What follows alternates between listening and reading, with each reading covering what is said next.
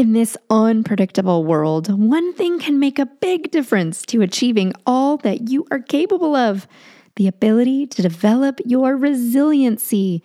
In this episode, we'll explore the key skills that transform setbacks into stepping stones. Learn how emotional strength and savvy strategies can help you not only endure the highs and lows, but achieve all of your personal goals. You're listening to Real Estate Energized, where real estate meets real life. I'm Dill Ward.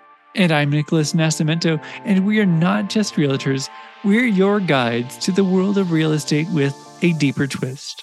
If you're thinking about moving sometime in the future, are already in motion with an upcoming move, or are a real estate professional who recognizes there's more depth to real estate than just a transaction, then join us on a journey as we unlock the real stories of personal growth that happens while buying and selling real estate. Each week, we'll bring you unique perspectives and profound life lessons we've seen through our clients and our own experiences. Let's get started. Hey, Dill, do you know what we're talking about today? What are we talking about? We're just talking about that thing. You know, that thing that gets you through all of those struggles and those setbacks and all those gut punches and all those dead batteries and all those disconnected wires and all those moments where, you know, you feel like you could just give up, but you know you have to keep going. Are you talking about resiliency? Yes, I am. Resiliency.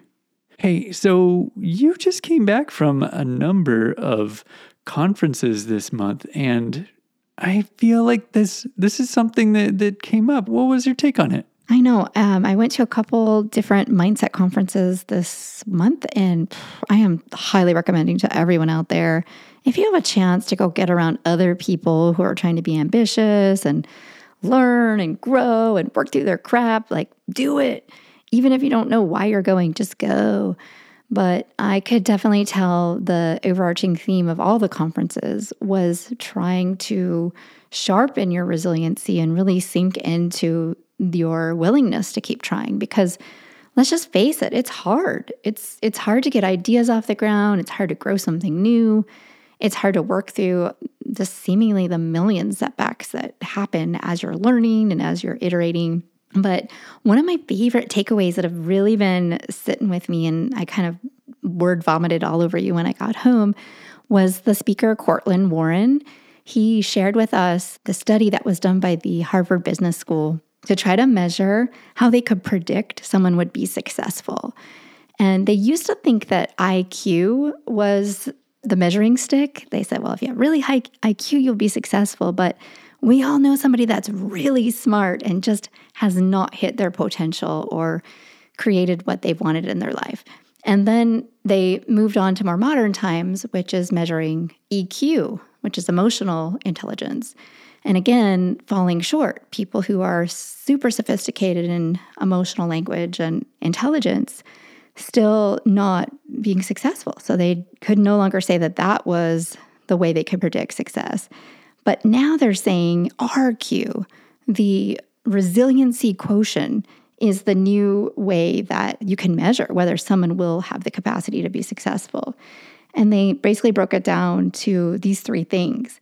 They said it's like the ability to not take things personal, to take adversities personal.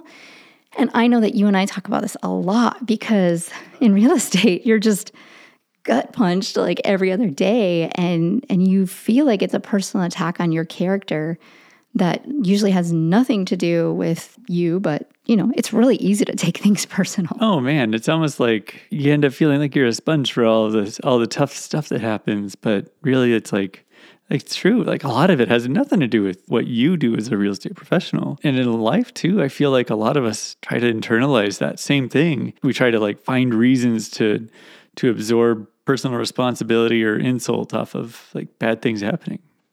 Yeah. And yeah, when you're in real estate transactions, like if you're trying to buy or you're trying to sell, it's like every little thing is like, you know, the universe is out to get you because this didn't happen right, or, you know, but that's part of that developing resiliency is not taking things personal. And the second one was recognizing that something that happens is an inconvenience and not allowing it to be like a pervasive thing that you're casting across the rest of your life.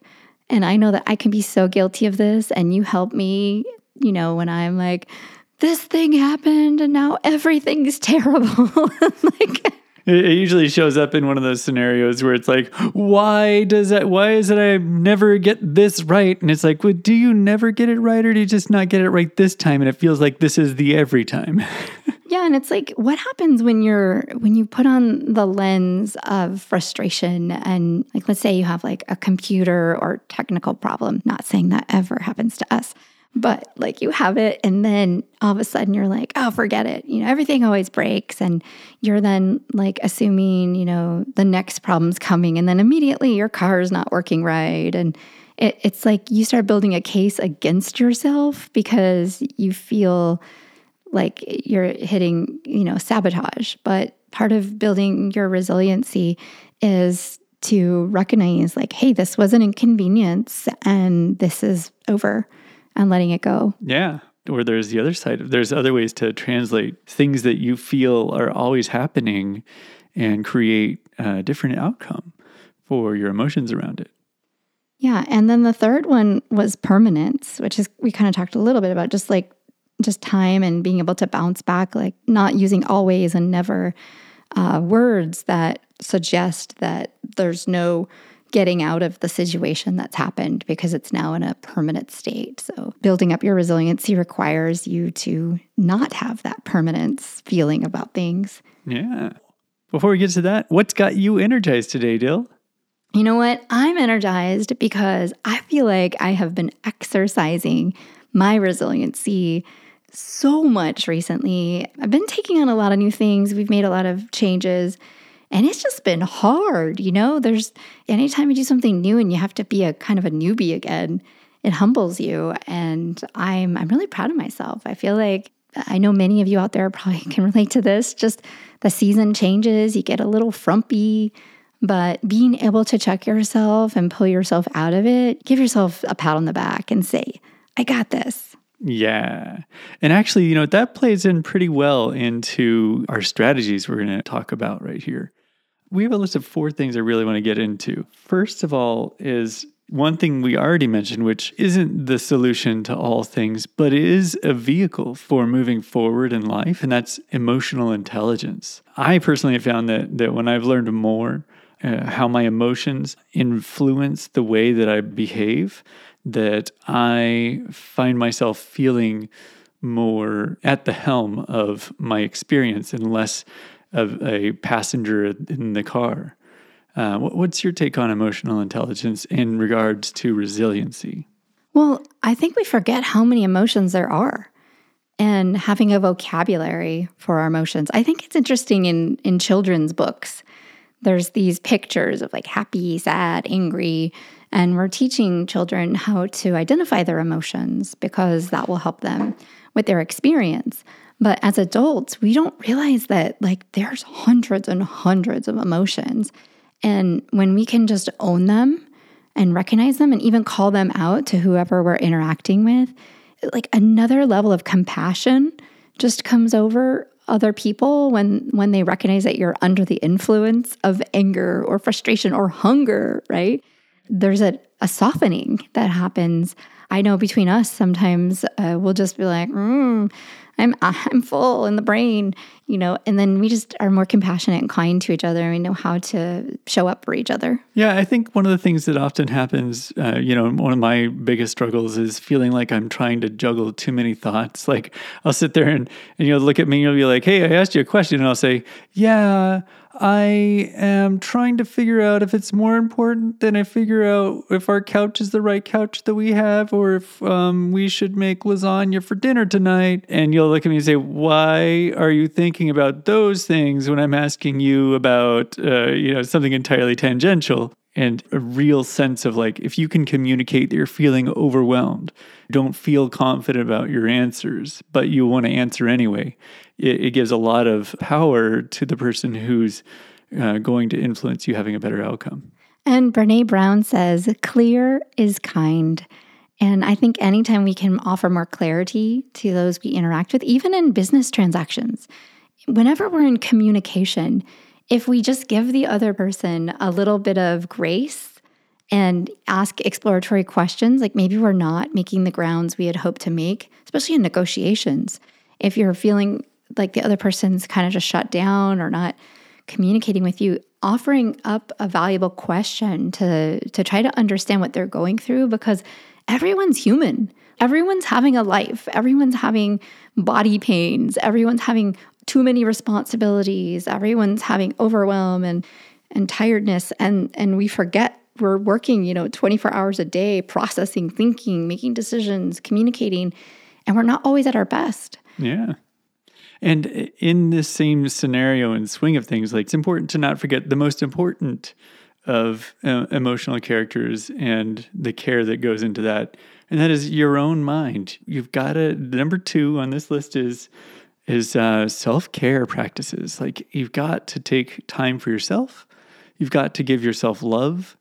I think that this is one of the things that's the most difficult to embrace, because it's so easy to get caught up in putting out everybody else's fires that you can find yourself forgetting to go get lunch.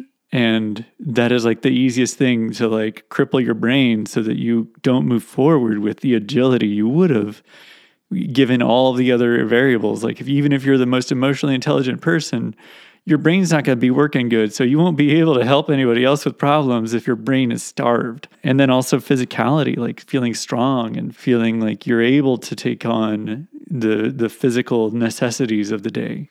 Absolutely. I think that we're very complex machines, and we have to take self-responsibility to monitor where we're at, what we're doing, what we're feeling, not just communicating, but, getting enough sleep, getting vitamins, getting exercise.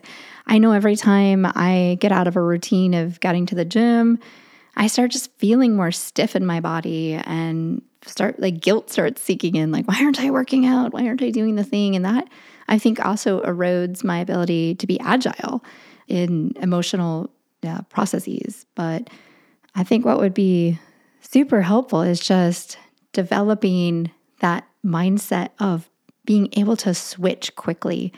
I think we often call that recharge and regroup, right? My mentor calls it stop, snap, and switch. She gave us a bracelet where we just snap it on one arm and put it on the other, and you're just supposed to like transform your mind from being the funk you're in and bringing it back to a more mindful place.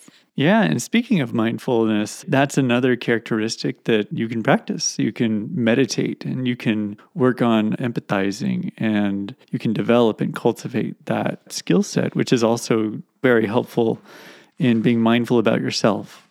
And that can be another category of self-care to keep on top of your mind when you're thinking of what things you haven't tried to get yourself in a better mood today.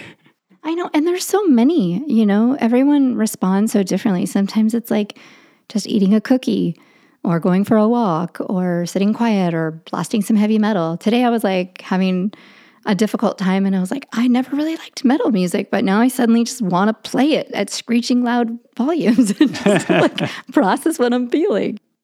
Then the third thing that came up was positive mindset.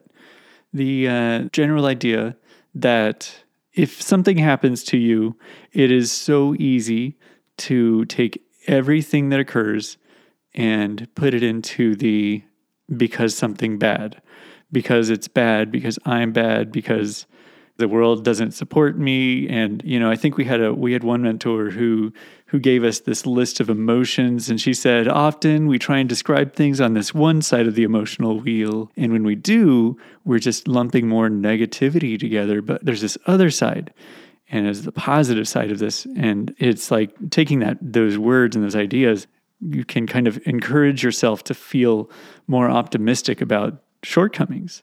I don't know if you've felt things like this before out there, but when I wake up and I've got a headache, I'm like, it's going to be a bad day. But honestly, there's no evidence it's going to be a bad day. I just woke up with a headache. I just got to take care of myself and figure out my way through that headache. How does a positive mindset show up for you, Dill? Usually getting around other people. Like whenever I can be in service, to be an ear, to listen to other people, I'm reminded that there's a lot of struggle out there, and we're all just trying to figure it out. And when you can just be a kind person who shows up in someone's world, it kind of melts your own whiny little misery away. And I think that's what's great about real estate. Is there's always somebody that needs to solve a problem and is struggling to see a solution. And getting to be in service in that way often just boosts my whole energy, and you feel valuable too. So yeah, and for those of us who like the scientific approach of things, like the scientific method is all about reiterating and trying to find a lesson inside of failure. So if your theory was something would go one way and it goes the other way, you say, well, now I know it doesn't go that way. It goes this way. And you try and figure out why. But you do it with the perspective of how do I keep moving my general goal forward of developing knowledge and reframing that setback into something that's more of a growth opportunity. I know one thing that we say often is, I'm learning, I'm practicing, I'm learning. And like life is about taking shots. Life is about going out there and doing something you've never done before and making a mess of it and learning and iterating and growing and being proud of yourself for being brave enough to try. And also getting in the right environment. If there's something you're trying to do and you just keep feeling like you're getting set back from it, you may need to get in a different environment with different people who have either done what you want to do or who are actively, ambitiously, ferociously going after the same kind of a goal, because that kind of energy is just moves mountains. That's wonderfully said. So then when you've got all these things in mind, the only thing left to do is to try and learn or try and tailor resiliency strategies for yourself. Like if you know you're going to go into a tough meeting, prime yourself before you go into the meeting. What's one of your favorite ways to kind of prime yourself for something you know you're going to need resilience for? So I learned this from Brendan Burchard. He always says, visualize your day. So the day before, you're looking at your calendar and you're looking at your meetings and you're looking at all this stuff that's required of you. I just love to go through the motion, act it out in my mind. How will it go? Where will I need support? Where will I need to stand up? Where will I need to slow down? And then it feels really good to just ease into something in real time, in real life, because you've already practiced like athletes. You've already visualized yourself sinking the ball. Oh, I love that. That is gained from preparing yourself mentally through pre-framing things. Like, I'm going to go in there. I've never done this before. And I'm going to learn how to do it better for the next time I do it, as opposed to saying, I'm going to give this a try and then walking away if it doesn't go right, you know, like so often we feel we want to do. I know I do. I definitely have run into a lot of people in the marketplace that's sort of their approach. Well, I'll try. And if it doesn't work, then, oh, well, it wasn't meant to be. I'm always like, wow, like feel any more defeatist, you know, like, hey, if you want this, it's going to be hard. Like most things worth having take effort, take work. Otherwise, everyone would just have them. That's wonderful. So what are some positive takeaways we have here? What's some positive lessons from this cluster of ideas? Well, I think I'm going to stick with the one I always like to stick with, personal responsibility. If you are going after something in life, resiliency is going to be your superpower. You got to just bring it in, be like, wow, bounce back, bounce back, bounce back. And mindset is the first place to start. Getting yourself right, knowing when you're not right, creating vocabulary for how to communicate with those around you of your dissatisfaction, your frustration, your disappointment, your hunger, right? Just giving other people clues how to work the machine. I like to joke and say, I wish humans came with a manual so you could see which error codes were blinking, so you could interact with them better. The engine light's been on for a long time, hasn't it? But I think we've covered a lot of things, but mostly I hope that we can remind ourselves. I mean, half of this podcast is just us saying stuff we want to remember ourselves to be able to implement when times are tough. But keep going after your dreams. There's nothing you can't do if you truly believe it and you put yourself in the right environment to do it. Yeah. Building emotional resilience is something that takes time and it takes practice. And I'm hoping you guys got something out of this today, because it's been juicy, and there's a lot of stuff that I felt like we've reiterated the importance of it even for ourselves. And I can't wait to hear from you all what takeaways you have. Join us next week for more energizing insights to help you own your full potential. As we close the door on another incredible episode of Real Estate Energized, we want to express our heartfelt gratitude to you, our listeners. If you're looking to buy or sell real estate anywhere and need a great agent, or you are an inspired agent yourself, connect with us. We hope you found inspiration and insight in this episode. Remember, real estate is not just about walls and roofs. It's about the stories and dreams that fill those spaces. Stay tuned for more exciting stories and life lessons in the episodes to come. And if you have a unique real estate story or topic you'd like us to explore, reach out in the links below in the show notes. Until next time, keep dreaming, keep growing, and keep finding joy in the journey. Thanks for joining us on Real Estate Energized.